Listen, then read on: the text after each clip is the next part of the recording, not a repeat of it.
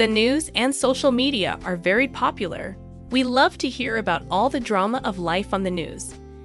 Unfortunately, the news isn't designed to be helpful. It's designed to get as many people watching it as possible. We also like to know what our friends, family, co-workers, enemies, and exes are up to on social media. Social media is designed to be addictive. Social media companies want you to stay engaged as long as possible. It's the best thing for their revenue. See how the news and social media could be harming you. 1. Your brain focuses on negative news and situations. Your brain is largely preoccupied with keeping you alive. This means it pays extra close attention to negative situations and news. The positive stuff isn't going to hurt you and is quickly ignored. Asterisk, when your brain is focused on negative information, you're not going to feel your best. 2. Social media leads to comparisons. Your best friend from high school just bought a brand new car. Your coworker just bought a brand new house with a swimming pool. Your neighbor is on vacation in Tahiti. Social media is there to make sure you know all about it. Asterisk, it's hard not to compare your life to everyone else's on social media. When it seems like your life pales by comparison, you're bound to feel negatively about your life. 3. Social media and the news are distracting. Social media and the news are designed to capture your attention.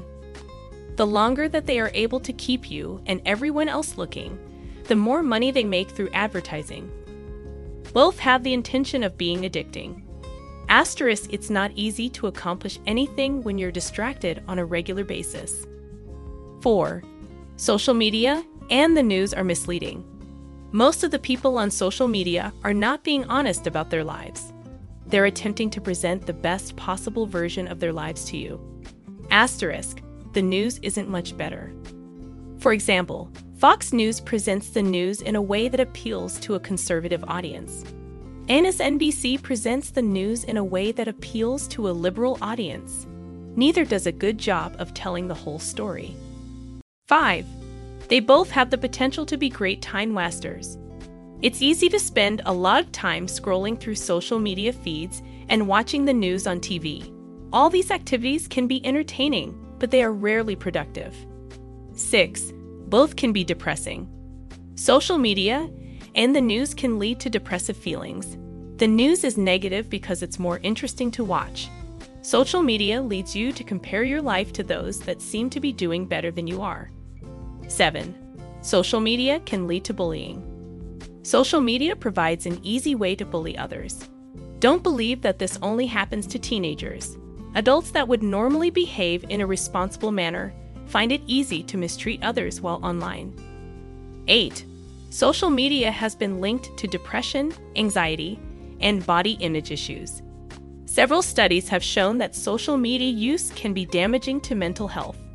Consider limiting your news consumption to print or online news where you can pick and choose the stories that are meaningful to you.